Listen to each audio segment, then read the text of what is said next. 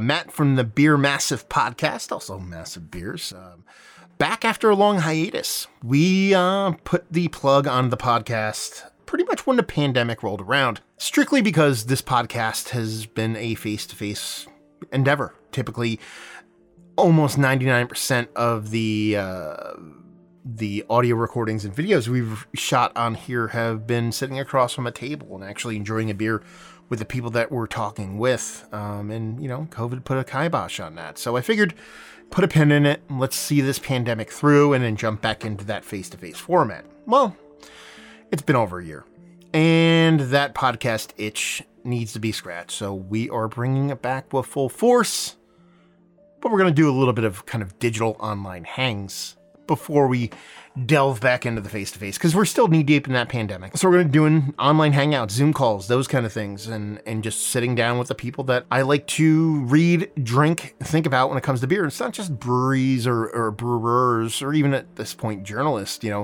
everybody in between. We're going to cover, brewery owners, beer tubers, Instagrammers, people in social media, stuff like that. There is no kind of boundary when it comes to that stuff. So if somebody has an interesting story to tell, an interesting product that they produce, we'll try and sit down with them, have a conversation, enjoy some beer, albeit digitally, but it can be fun too. We're all used to that nowadays. So first episode up, we have Zach. Yeah, Zach from Marlowe Artisan Ales. Zach Ross, he is a brewer that honestly is one of my kind of favorite breweries going at the moment. Lower ABV, crushable, drinkable ales and lagers. I reached out to a couple of different people when I started to get this podcast back up and running, and he was honestly top of mind. We're going to sit down with him for about an hour or so, talk about beer, talk about what he does up there, brewing out of 12% Beer Project. Enjoy a couple beers along the way. So hopefully you guys enjoy this first inaugural new season of the Beer Massive podcast. Rate and subscribe and all that kind of fun stuff. More importantly, the people that we do kind of showcase on here, visit them. Visit them both physically and digitally. Subscribe to them on Instagram, Facebook, all that kind of fun stuff. And if you are privy to their beers and have the option to drink their beers or watch their content or read what they've written, please do so. Because that's the whole purpose of this, is just to spread good people doing good things in the beer world. So, yeah, without further ado, here we go. Little Zach Ross from Marlowe Artisan Ales. Cheers.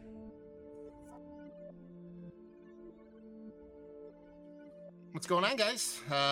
Beer Massive podcast, back from a little bit of a hiatus. We're doing the old COVID thing, and last time we were on here, I believe we're talking to Shelton Brothers, which a lot has happened with them since then. But we are not talking them. We're talking a little bit different beer. We're talking with Zach Ross. It's the brewer and owner of Marlowe Ales and the head brewer of 12% Beer Project. Correct? Yep, that's me. What's going on, homie? Just living the dream. Yeah. Pouring a beer. Yeah. I know what you mean. What are you drinking? Just a little eager to share.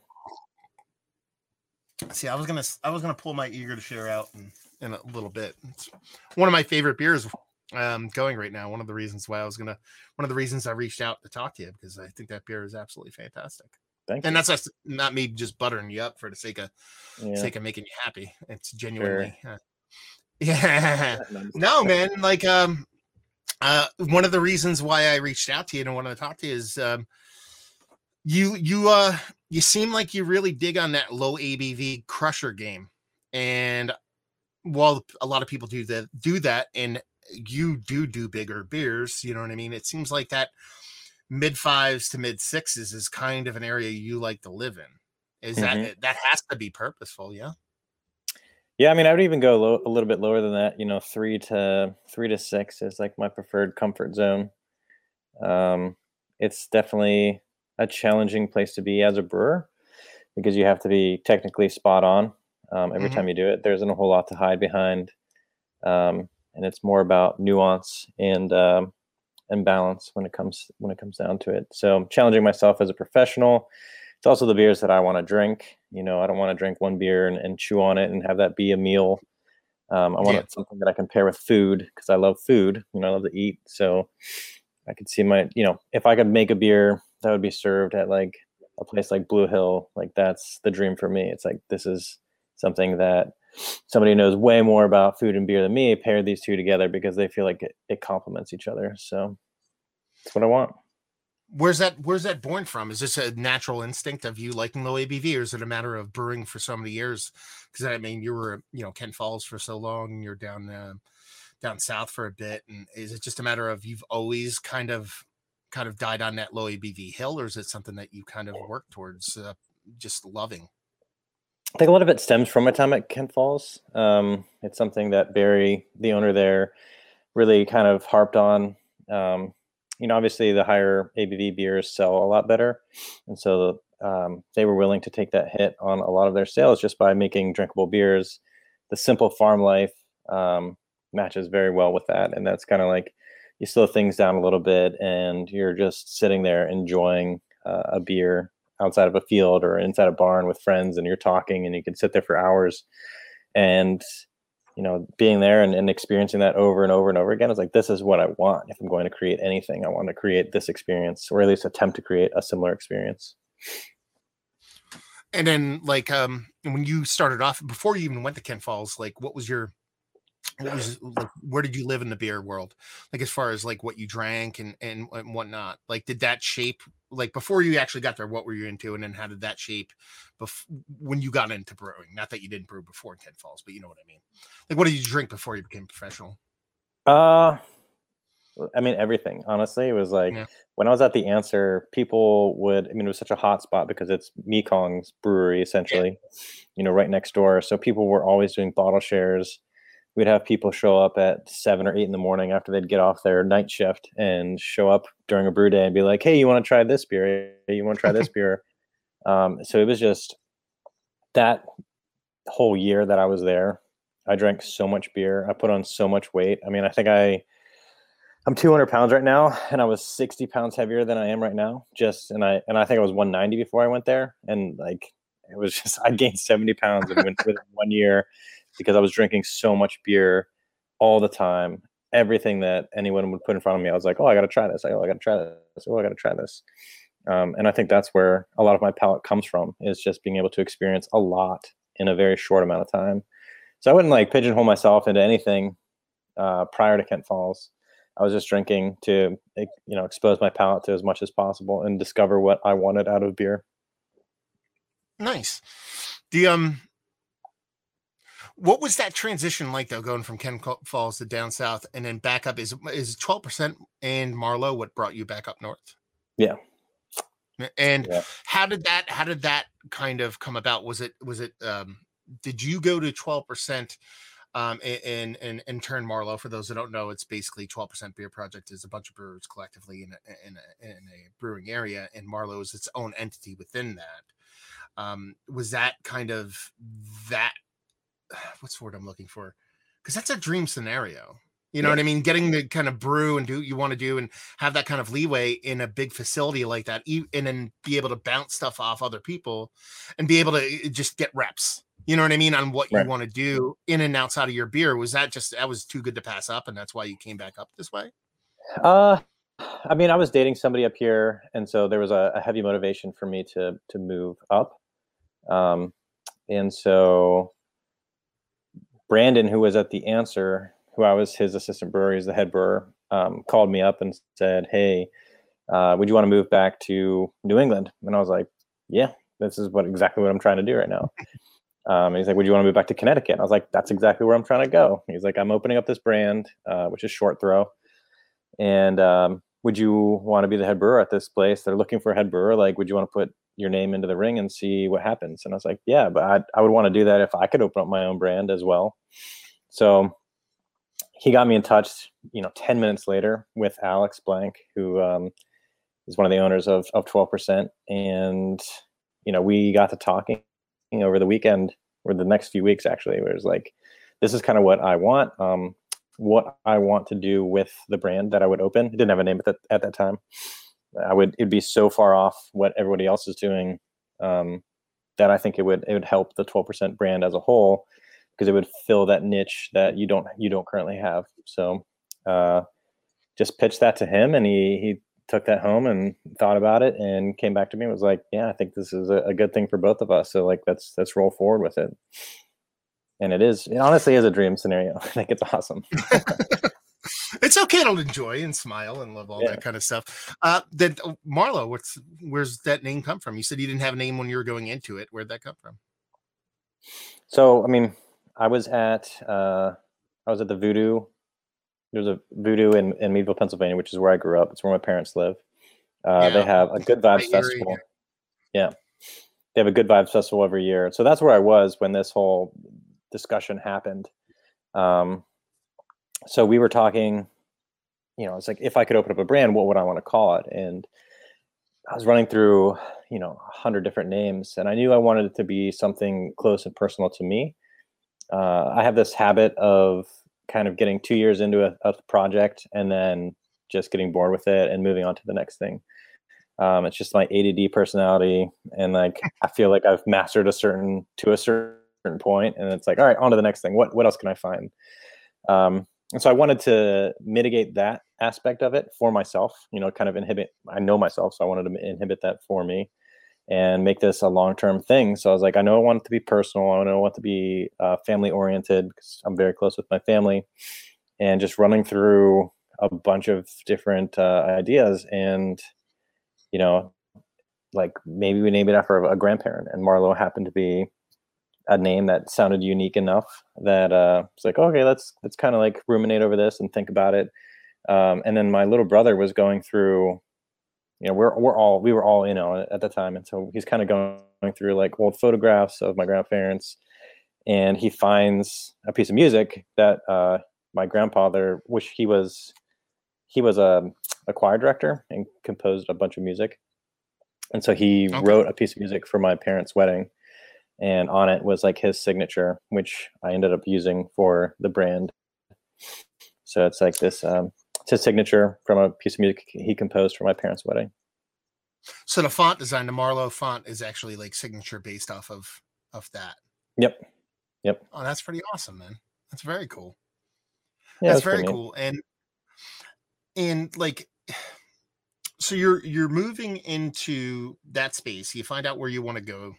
12% is the deal. You're going to go in there. You're going to do your own branding. And this is right around 2019 is when this is going down. Yeah. Like at that stage, you're brewing like an assistant brewer. You're pumping out a bunch of beers. What's that like? What's that got to be like from a head brewer standpoint of making a brewery has an ethos and you're following that, but now you have to take on not just your own brand, but other people's brands. And how do you do that and not influence those other beers the way you think? I understand ingredients and you follow recipes and stuff like that. But when you're talking back and forth with brewers and the 12% side of things, it's got to be hard sometimes not to like, I don't want to say share your share your juice with somebody else. Like you're just like, you want to bring your own thing to everything you make, but there's so many different moving parts and the way that's set up. How do you separate yourself, compartmentalize Marlo away from all the other breweries in that setup? It's definitely difficult. It's not an easy thing to do. I'm coming from a creative writing background. So a lot of what I did was writing fiction. So that was putting my head into a bunch of different characters' heads, and then trying to like write from their perspective. So it's very similar to that, where, whenever I converse with the brands about what they want to do, it's all, they're driving the conversation fully, and I'm just trying to get inside their head and understand what they want out of this beer. So that's a question I ask a lot, is like, what do you want out of this? What are you going for? Do you want this to be like a really big, thick, chewy beer? Do you want this to be really thin? Like what exactly do you want people's experience to be when you're having this? And then I can kind of guide them through there, because I'm so used to the system that I can help them achieve what they're seeking. And I try not to impart too much of my own personal influence, because it's a lot of it's subjective. It's like, I wouldn't do that, but if you want to do that, that's fine. I wouldn't say that to them, but there's certain things that I wouldn't do, and that's fine if they want to do it, because, the beer is selling and people are drinking it and they're liking it, and that's fine. And then what percentage, like if some, people that come in and work out of that beer project, like are you more of a tour guide, or are you more of a, like, how much of their fingerprints are on the actual production of the beer when it comes to what you're producing inside of 12% for them? You know what I mean? Like, is it pretty much just recipe driven? They're there for brew day just so they can oversee the operation, and you're just kind of turning most of the screws, or is it a little bit more or less in either direction? Now, it's pretty much that first one. They're there to Yeah. oversee. I mean, with COVID, no one was there. Just Yeah, very of strict, course. no outsiders policy.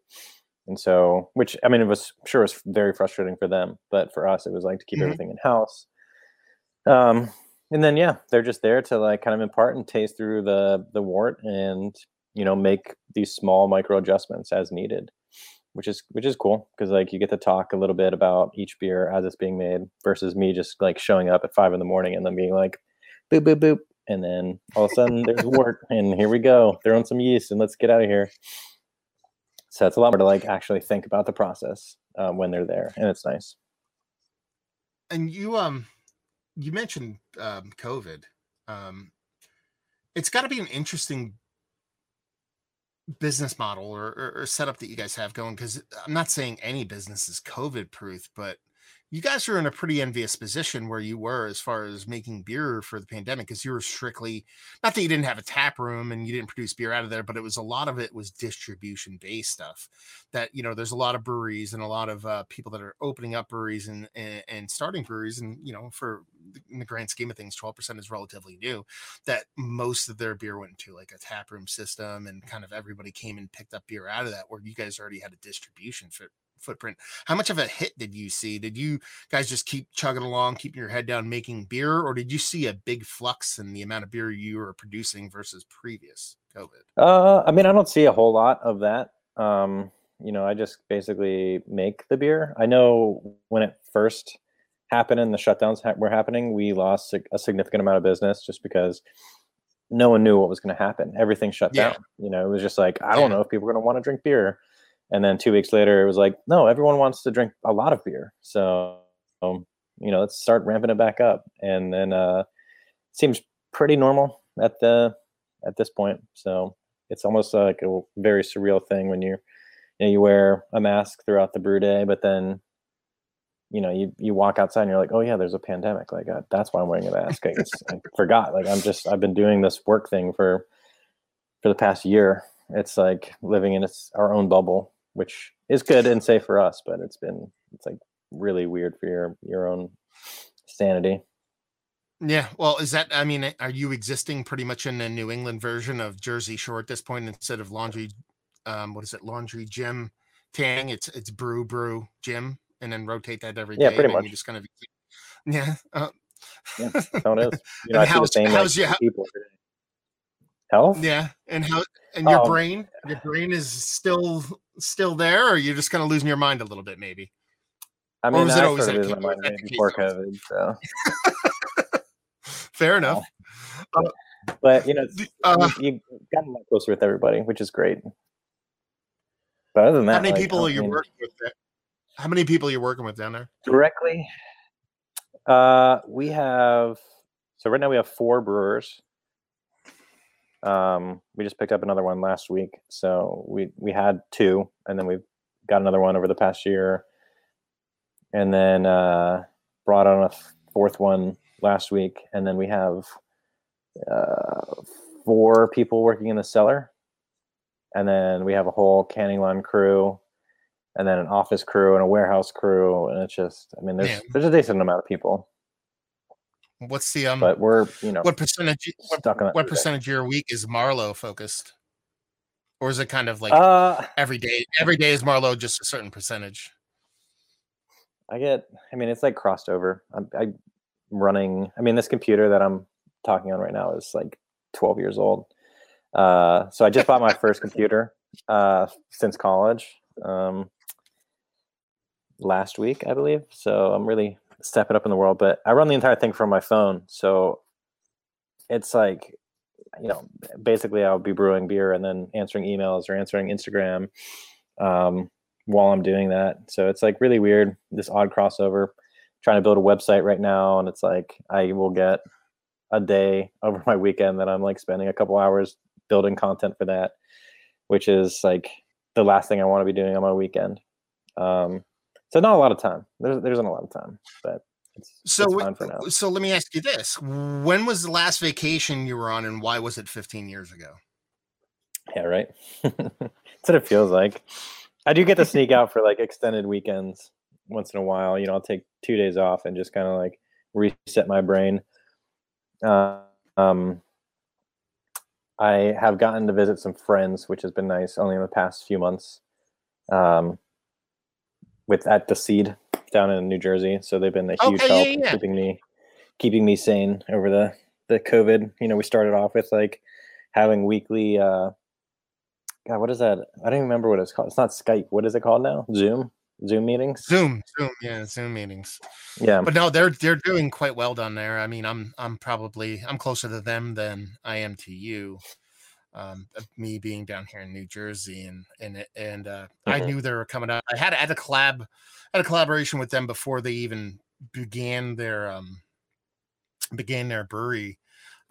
Just started building it out. They did a mixed culture collab with the Free Will Brewing and somebody else. I forget what it was. And it was pretty fantastic. And I met them before in upstate New York at a place called Eddie's Roadhouse. They were eating there one time, and I met both of them there. And it seems like, New Jersey is welcoming them with open arms. So that's a cool collab. What did you guys make? Well, we made a pale ale a little bit ago, and then we're planning another one soon up here. It's going to be an English mild, which should be cool. You know, basically just trying to get as far away from these double IPA, milkshake, soda beer hybrid beers as possible, and actually make some beer flavored beer. Yeah, well, let's speak to that. I mean, and spin it back towards like strictly Marlowe stuff. I mean, you know, I've run the gamut from lagers to milds to the bulk of the stuff I've had from you off the shelf has been, you know, low ABV, hop forward stuff. I won't even call it hazies because I think I had a West Coast influenced beer by you not too long ago. And it seems like you focus in that wheelhouse. And we talked about that, but it's like, you said that's kind of brought to you by working at Ken Falls, looking about the low ABV stuff and enjoying it and being something that you really want to drink yourself. So you produce it. A lot of people kind of, I don't know, say that it's too hard. Not technically, which it is, but I mean, to sell, to get into people's hands. But every time I see somebody talk about your brewery, whether it be on social media in real life, they really enjoy those kind of things. Where do you think that comes from? Like the mindset that like the English mild isn't going to sell, but if certain people make an English mild, it sells. Is it you're selling the sizzle, or is it you're just making good beer? It comes down to just making good beer and doing what needs to be done to create it. Because some people just won't even go there. I think I definitely think this is going to sound egotistical, but I think it's just making better beer, honestly, and doing a ton of research and obsessing over it and talking to the right people for years. Honestly, like the first lagers I made were okay, and I wasn't making them at Marlowe, but I spent years and years and years and years talking to the right people about the right things and not stealing things, but just discussing more conceptually, like what this should be and how to approach this, that being lager making, that it just kind of resonated with me.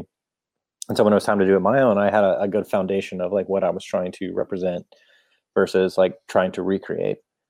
So I think that's what people are missing, is they just get so hyped up with these beers that sell very quickly, and they make so much of it that they forget that you can make other beer and make it well and learn how to make it well, so that when they try to make those beers because they want to drink them, they're just like, oh, I don't even know how to do this, but it should be easy enough. So I'm just going to just throw this together.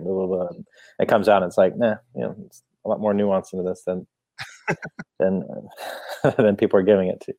So wait, beer flavored beer is hard to make? What are you talking about? Super hard to make. Yeah. What are you gonna do? Do you guys have? Is the lagering setup that you have up there? Like, is it like just like some cold fermenters, or do you have like horizontal tanks or anything like that, or is it just like you have temperature control up there and you do like lagering inside? Because I don't see a ton of lager stuff come out at 12%, but I know you do some. Right. It's all vertical, conical fermenters, and then I just throw it into one of those and then let it sit in there for a while. To quote Dan Suarez, when I asked him why he didn't have any horizontals, he once said to me, it's because I'm an American brewer and I brew lagers into vertical tanks. And I was like, oh, okay. Well, there you go. Okay. Yeah, but so many American brewers go hectoliter, so that I'm confused. I don't know. If you were going to set up, so it'd be really, you're in a great setup. You have an awesome facility at your fingertips. You could do pretty much whatever you do. But if and when the day would come to where you open your own place, which I'm sure that's your aspiration to do so at some point, what do you think the brand and what you make right now and the beers that you make right now would shift in a different direction? Would you do more mixed culture stuff? Would you do like big burly, like pastry stouts, or even just like barley wine, old age barley wine, or what you're doing right now is what you want to do and you just expand on that, or a bit of both?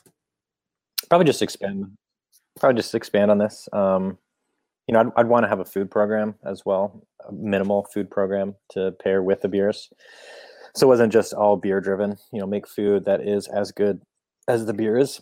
So, just have a place for people that they could come and enjoy and spend an afternoon with their friends or family, eating incredible food and drinking incredible beer. I mean, that would be the dream. If I can pull that off, that'd be awesome. We'll see. And then I think a lot more mixed culture. That's really where my passion lies, is doing mixed ferm beers and tying local ingredients more into the beer and creating just a deeper story behind each beer that's being made, rather than just throwing new hops into something or trying to tell a story that doesn't exactly connect with the beer, whereas you can tell a much deeper story with each of the mixed ferm beers. Now, you spoke about the food earlier. You're like, not that you're a chef or you're a big food person as far as creation of food, but you enjoy the pairing of food and beer. Does that come from any place other than drinking beer and eating food and loving the shit out of it, or was that instilled by somebody specifically, or a certain experience or something like that? I've always been a person who wanted to help my mom in the kitchen growing up. It was a huge passion of mine. Just every time we get a chance, would just like help her out. I come from a large family, so I have a bunch of brothers, and no one else really had this like passion for cooking. So I was always like the guy that my mom leaned on. And then when I started working at Voodoo, I actually started in the kitchen. It was like they had an open position there, and I just kind of like was like, yeah, I'll just do whatever, like literally whatever you want. They're like, well, our chef needs a sous chef, so you can do that. I was like, okay, cool. And I learned a ton from him. He was it was a very small kitchen, but the food was phenomenal. And it was just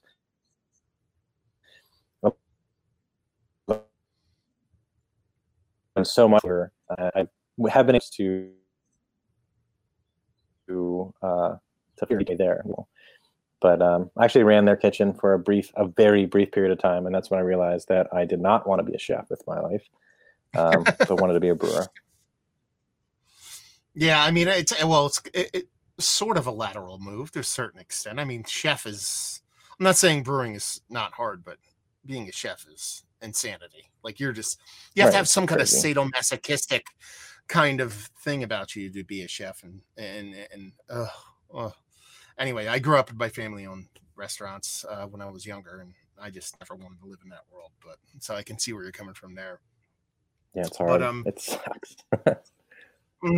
Yeah, and so that's cool. I mean, I had a friend of mine that actually lived from Millvale, so I know the area. I don't know the area well, but I've been out there quite a bit. And Voodoo is kind of an establishment out there. Like, when you worked there, how much brewing experience did you get, like, from working at Voodoo? Like, what did you do there? Is that what piqued your interest? Obviously, it had to be piquing your interest from to get you into beer. Like, how long were you there for? I was there for 2.5 years, I think. I did no brewing whatsoever. I was kind of walking into it completely as a noob. I walked in the door on the opening which has weekend. its advantages. It has to, because unlearning bad habits is way harder than teaching new good habits. Yeah. So I walked in and it was just like, I want to work here. And they were like, yeah, everyone wants to work here. And I was like, yeah, but I'll work for free. And they were like, really? And I was like, yeah. So I started working on the bottling line, which I did every week when I worked there. I would wash kegs. I would fill kegs. I got to like watch one beer be made all the way through the process, which is cool. Kind of learned how to like wash tanks, but it was mostly like just washing tanks on the outside so that the place looked pretty. But the majority of my life was just washing kegs and filling kegs and doing like assistant manager stuff and helping out in the kitchen and bartending, just general maintenance around the pub. Nice. And then have you gone out there and worked with those guys since? Yeah.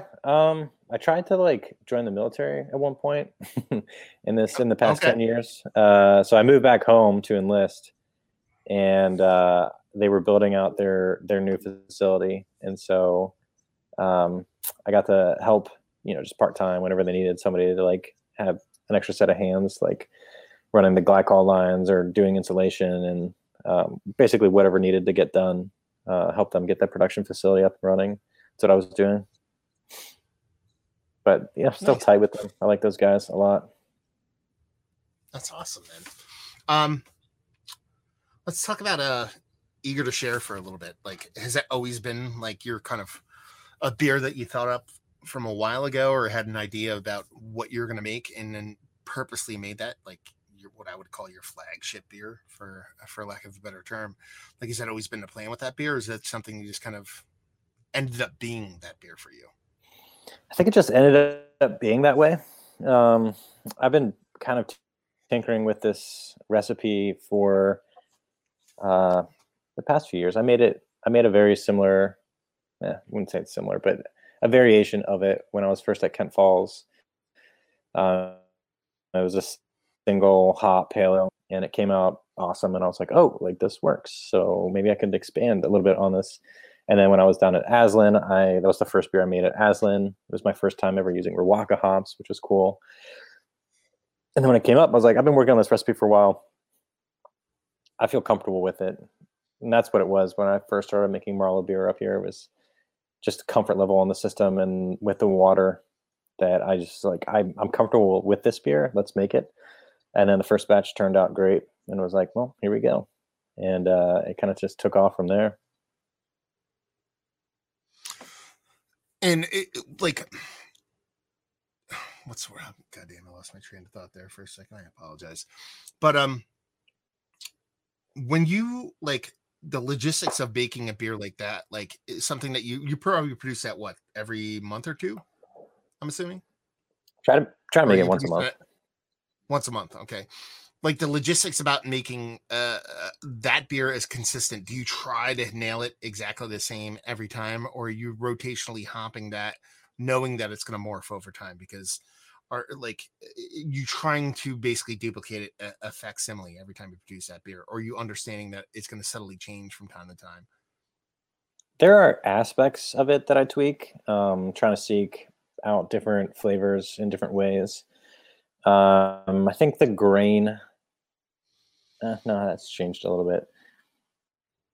But I'm just always subtle tweaks, just a little bit here, a little bit there, trying to chase after the next thing that I'm excited about in the beer, where it's similar enough that it's going to taste like Eager to Share, but there's an aspect of it where it's like, oh, like wow, these hops are way more pronounced, or wow, like the mouthfeel is like way fuller than the last batch that I had. And so I'm just trying to like tweak things in a way that I'm noticing that that it's changing. But if if it's their first exposure to Eager to Share, they're going to have a very similar, if not the same experience that most people have whenever they drink the beer. And that was kind of the question I had, which was like, how do you balance that? Like, okay, ingredients are going to change, but I also want to change what myself. So I want to tweak and I want to keep it within a certain framework, so that it's relatively in the same ballpark as far as beer, but this aspect might change over here. But I'm also trying to evolve and change with a little bit over times over there. It's got to be a little bit maddening at times because, you know what I mean? Trying to aim for a target that's static is difficult at best when you have multiple moving parts. It's got to be equally, what's the word I'm looking for? Exciting, because it's a challenging thing at time to time, but at the same time be frustrating when you don't nail that mark. Like, has there been certain batches that you got to share? You're like, man, no, it's got to be. Yeah, it happens all the time. But people, you know, I'll get comments and they'll be like, "Oh, this eager share is awesome. I love it." You know, I'll get messages and I'm like, "What batch is that?" And they're like, "Oh, it's this batch." And I'm like, "Oh, well, I wish you could have had the one before that," or something like that. Like, you know, I'm glad that they're enjoying it, but for me, I'm like, okay, well, maybe I'm just like super sensitive to it at this point. But I don't know. It's like some batches are better than others. It's true, but there's always that underlying mark of Citra Mosaic, and there was 2 batches. Do you? I'm still upset about it. Do you what I mean, you could say no to these questions if you want to. What was your what was the one beer you're like, this is cash money. People are gonna love the shit out of this beer, and then people are like, I hate this guy. I hate it. I can't stand it. Conversely, what was the beer you're like, yeah, I hate this one, and people are like, this is the best one ever. You have those in your pocket, or you just kind of like the typical artist who just kind of everything sucks and you forget about it and push it off to the side? I don't think I've ever had that happen with any of my beers, because they're all just within the similar vein of just being a low ABV. So I'm just assuming everyone's going to be like, I don't want to drink this. And then, you know, I get a ton of Instagram comments and messages from people being like, hey, this beer is awesome. I bought a case of it and I'm drinking it all the time. Like, when are you going to make it again? And I'm like, that was like my ultimate hope, is that people were just like wanting to drink this beer and experience it with like friends or family, and just experiencing experiences and drinking a beer that they'll remember the next morning. And so people are doing that with my beer, and that's awesome. So that's all I can ask for. That's the key. Remembering next morning. You're doing these triple IPAs. No one's going to be remembered. I'd be like, I remember I passed out. You know what I mean? Where you drink a couple eager shares, you're like, hey, I can function like a semi-mobile human being right now. How much? I mean, well, it's a stupid question, but how much do you pay attention to the Instagram on tap culture? You have to. You know what I mean? There's no way you wouldn't. You have to. But at what extent do you push it away? Instagram, I'm pretty active on. I mean, that's like the only social media I have for the business. I need to create a Facebook at some point, but Facebook is the devil, so I'm just putting it off. Even though Instagram and Facebook are the same thing at this point. But I like taking pictures too, so I just like the photo-driven content of Instagram versus writing, which is funny considering I'm an English major, but I just don't have time. I don't have time to think and write things out as fluently as I used to. So I pay very close attention to Instagram. It's all, I mean, I'd say 99% positive, which is amazing. And I'm grateful for that, and hopefully it continues. Like, please let it continue. But Untapped is another beast, all in and of itself, that I was really closely monitoring and paying attention to, and then I've basically stopped at this point. I just cannot care anymore about people's opinions, because they're very misguided, honestly. You know, people will be like, this beer is perfect, 4.2 out of 5. And I'm like, that's the opposite of the definition of perfect. Like, that's not even, like, you're not even defining the words. You don't know what you're saying. It's things like that are just weird. It's got to be so frustrating because it's, you know, it's personal. You know what I mean? Like, no matter how much you try not to make it personal, it's fucking personal. It's your fucking beer. Mm-hmm. But there is such good data in there. If you weed through all of the bullshit, you can find some goodness in there.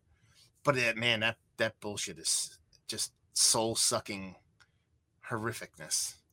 Yeah, and it's, you know, that whole.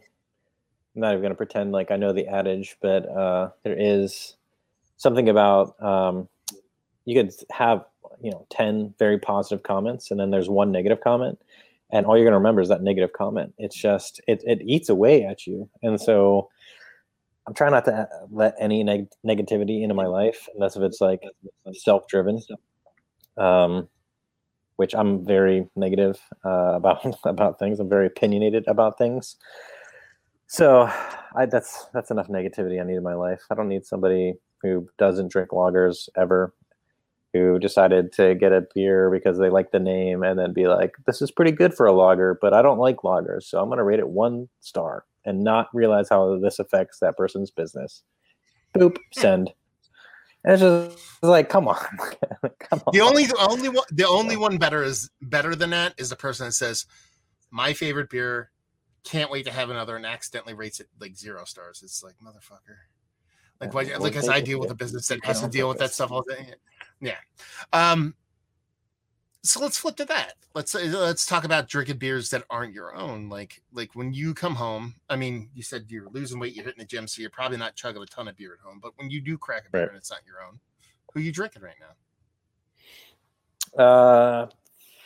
That's a good question. I like Hill Farmstead and Suarez when I can get it, which has been infrequent with COVID. So that's misfortune because it's within driving distance. It's pretty easy to get to from here. There's another brewery. There's a few breweries here. Fox Farm and Counterweight both make great beer. Their lager programs are great. Fox Farm is ridiculous. Like, I just don't even know. Like, I get angry when I drink their beers. They're so good. Yeah, it's great. Great beer. So if I'm going out at a bar, well, when we were allowed to go out to bars, if Fox Farm was on, that's pretty much what I would get. Or New England Brewing Company, Nedco, like they make great beer as well. So it's like, you want a classic beer that's going to come out that's not super hazy, which is very appreciative. I'm very appreciative of these days. I usually drink their beer. So, I mean, I'm trying to keep it as local as possible, or just like the best lagers in the world. The usual stuff. We have one of Nedco's old brewers brewing kind of close to me at District 96. Oh, nice. Yeah. And I got married a couple of years ago. I put their Kolsch on. That was clear beer, man. Clear beer. Clear beer. I think it's the future, but but that future is pretty far off. What do you guys got cooking at Marlowe? Are you going to start dipping your toes in a different kind of styles, like while you're at 12%? Like, is there anything you're making now, or anything you're not making now that you wish you could, whether it be something Belgian influence or whether that you can actually produce in a facility there? I just really want to get into mixed ferm again. And it's not possible in the facility right now. Yeah. But trying to make moves so that it will be possible. And I've got a pretty good culture that finishes out in like 3 months, and it gets pretty much all the character out of the wood and out of the yeast that I want. And it's stable, which is, it's unheard of. So we're I could get that going again. 3.5% table beers. Is that what we're talking about right now? Yeah, that'd be the ideal. Or like 4.5%, Fine. I'll take the high 4.5%. Yeah, right. No, because that's honestly, that's exactly what I want to drink all day. You know what I mean? Like, I don't want Imperial Stout in 750s. Give me a 750 of a 4% mixed culture beer, and I'll drink that all day long. That's exactly what I want. So and you can drink it yourself too. Like, it's 2 16-ounce beers. I guess it's less. No, what is it? A little bit more than that. And so you can drink that by yourself. Like, you don't need anyone there to share it, but you can share it if you want, which is the great thing about the larger format beers and the low alcohol content. These giant stouts that come in, they're 15% and they come in a 750. It's like, who are you sharing this with? I don't have that many friends. Like, I would be just so drunk. That's a Class A drug, man. You shouldn't be doing that. Like, just buy grain alcohol. Exactly. No, it's funny because it's and it's probably the same hill you die on. It's like Yeah, those pretty much. high ABV hazies. You know what I mean? Like my thing. The reason why I like Eager to Share and some of your lower ABV stuff is I get the 6% the pale ale from you, and it kind of drinks like a 7.5%. Like it's impactful. It's delicious, but it finishes dry. It's not under attenuated and not super sweet. And that's what I enjoy. And people look at me cross-eyed, and they're like, "Oh no, I like my beers to be 9% and drink like it's 5." I'm like, why? Like, why you want something that's super light and Yeah, it not doesn't make really any all sense to me. perceivable? Yeah, it's just like what you just want alcohol. Why don't you just go drink vodka? Like, I'm not quite sure what you're trying to hit at that point. But man, it seems to be turning a corner though. Have you seen an increase in in love and buying of your relatively low ABV beers? Have you seen people digging on them more the more we go? Or is it pretty much static? Sorry, repeat that question. No. So have you seen an increase in people digging on your beers to lower ABV stuff? Like it seems like we're starting to trend towards a little bit lower ABV kind of fan base as far as not just pale ales, but lagers and all this stuff. It's eking. There's a big swath of people that love big, huge, burly, hazy IPAs, but it seems like we're starting to have a little bit of conversion. Yeah, I think I'm seeing a lot higher sales for sure, without a question, because that's what people are. They love to try things. They love to try these like new beers that are filled with lactose or finish super high or have like insane amount of hops in it, and they love to try that. But when it comes down to like the daily drinking beer, the lawnmower beer, they want something that they can drink all day. And so the lower BV, I think, sell probably a little bit better than the higher stuff. Not in such like fervorous amounts right when it's first released, but I think over time, over like the year, I see it's selling consistently, which is good for business. It's what you want. You want consistency. You don't want just like these hypes of peaks and valleys. And I think low ABV allows for that. And I have to ask this because a friend of the pod, someone that like comments frequently and follows the podcast, needs to know, when are we going to see Eager to Share in 12 packs and 12-ounce cans? Is that ever going to happen? Is that ever going to happen? I would love for that to happen. I think that'd be awesome. I think that would be a very, very cool thing. Because do you run anything but 16-ounce cans out of 12%? It's all 16-ounce cans, right? I did a double IPA for my anniversary in a 12-ounce can. So it was a double IPA in a 12-ounce can. So we have the ability to do that. We don't have the packaging for it. I gotcha. I had that IPA, actually. I just forgot I had that. Someone sent that to me.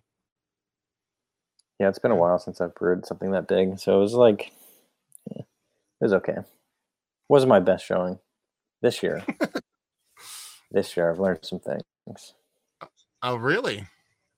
Mm-hmm. Yeah, what are we going to do? We're going to do octuple IPA, octuple centuple hopped with cranberry sauce or something like that. What's going on? Can guarantee that'll never happen. Just 8% beer, with my favorite malts and favorite hops. So it changes every year. So I didn't pigeonhole myself into anything. So it'll be constantly changing, depending on what I've discovered over that past year. Favorite malt and favorite hop you work with? Besides Citra and Galaxy. Yeah, I mean, I love Nelson when it's good. When you get good Nelson, I think that can be explored in a proper way, in a way that is so unique to hops that the only thing close to it is Riwaka, and I think that's why people love Riwaka, but it's impossible to find. So we have cross my fingers, but hopefully a lot of Nelson coming in that we selected the other day that smelled incredible. I mean, it smelled like Riwaka, and it smelled like that classic Nelson. Uh, it can't smell like Riwaka and smell like Nelson, but it smells like Nelson in the most classical sense, and I'm very excited to use it. So, and How then often favorite do you get malt? something that? Yeah. Sorry, what's that? No, go ahead. I interrupted. Go ahead. I don't even know what my favorite malt would be, to be honest. Like, there's There you so go. many. No, I was gonna say, Yeah. no, I was gonna ask. How often have you smelt a batch or like picked up hops that smelled a certain way and you got them and you brewed it and it was bunk? You're just like, man, these It's suck. They happened. just smell good. Multiple Yep, times, it's yeah. happened multiple times. Yeah, you like smell something, you're like, oh my god, this is it, and then it comes out, and you're like, this sucks. I did not like this at all. Mm, So happens a lot. So we'll see. Hopefully, hopefully these Nelson hops come out to be the way that I want them to be. awesome, man. Anything else special coming out of the shoot? You gonna do any kind of bottled stuff or just kind of keeping your head down, making drinkable beers and just chugging along? Yeah, I mean, still waiting. I have some stout aging in Pappy 23 barrels. I'm just waiting, and I'll be waiting for a long time, I'm sure, at this point. Uh, so we'll see when that gets released, but I'm sure people are going to be excited about that. I'm excited about that. How long have they been in there so far? Been it went in December 31st, so New Year's Eve was the day that it went in. Okay, so you're talking about. Well, you've got a little bit to go. You gonna most likely gonna blend those out, or are you just gonna like see how it comes out and what tastes right, throw it in a bottle or can, and go from there? Yep. So I have E.H. Taylor, 2 barrels of E.H. Taylor, 2 barrels of Pappy 23. I'm just going to blend those two together. So the two Pappies will go together, the E.H. Taylors will go together, and then two separate varieties of this stout. So hopefully it goes well. I don't know. You never know with barrels. They tell you. Yeah, yeah. Nothing like spending 45 minutes talking about the qualities of how much we should live that low ABV life, and then end it with talking about how these Pappy and huge barrel aged beers are going to go down and all that kind of stuff. But Well, life is all about balance, right? So you got to yes, have your yes. dessert once in a while. Hell yeah. And honestly, I mean, at this point, I know you're the same. I like to drink like 5% beers, and then at the end, I'm gonna crack something that's like 12, 13%. Just for fun. Yeah, At the end. For a little nightcap, have something that's hair on fire and exactly. delicious and call it a day. Awesome, dude. I appreciate you coming on, man. This is very cool of you. And like I said, I've been a big fan of the beers you've been tossing out there for quite some time. So it's cool to actually put a voice and a face to the beer that's actually being made.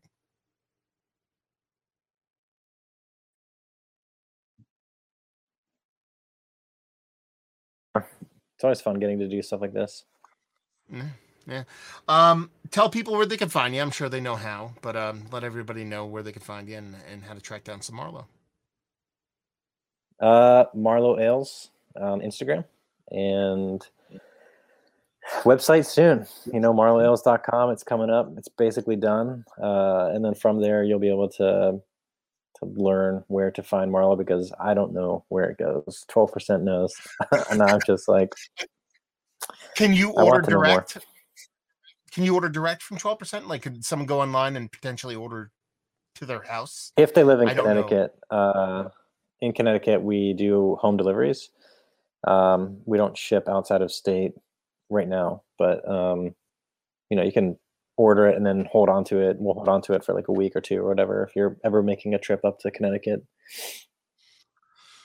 And I know, like, I live in New Jersey. I work in Pennsylvania, so I can find your stuff in Pennsylvania. You can find your stuff in New Jersey. I'm pretty sure if you draw a path between us and 12% up there, you probably in every state in between. So I appreciate you coming on, man. Very Yep. cool of you. Appreciate it. So Yeah, there no you go. problem.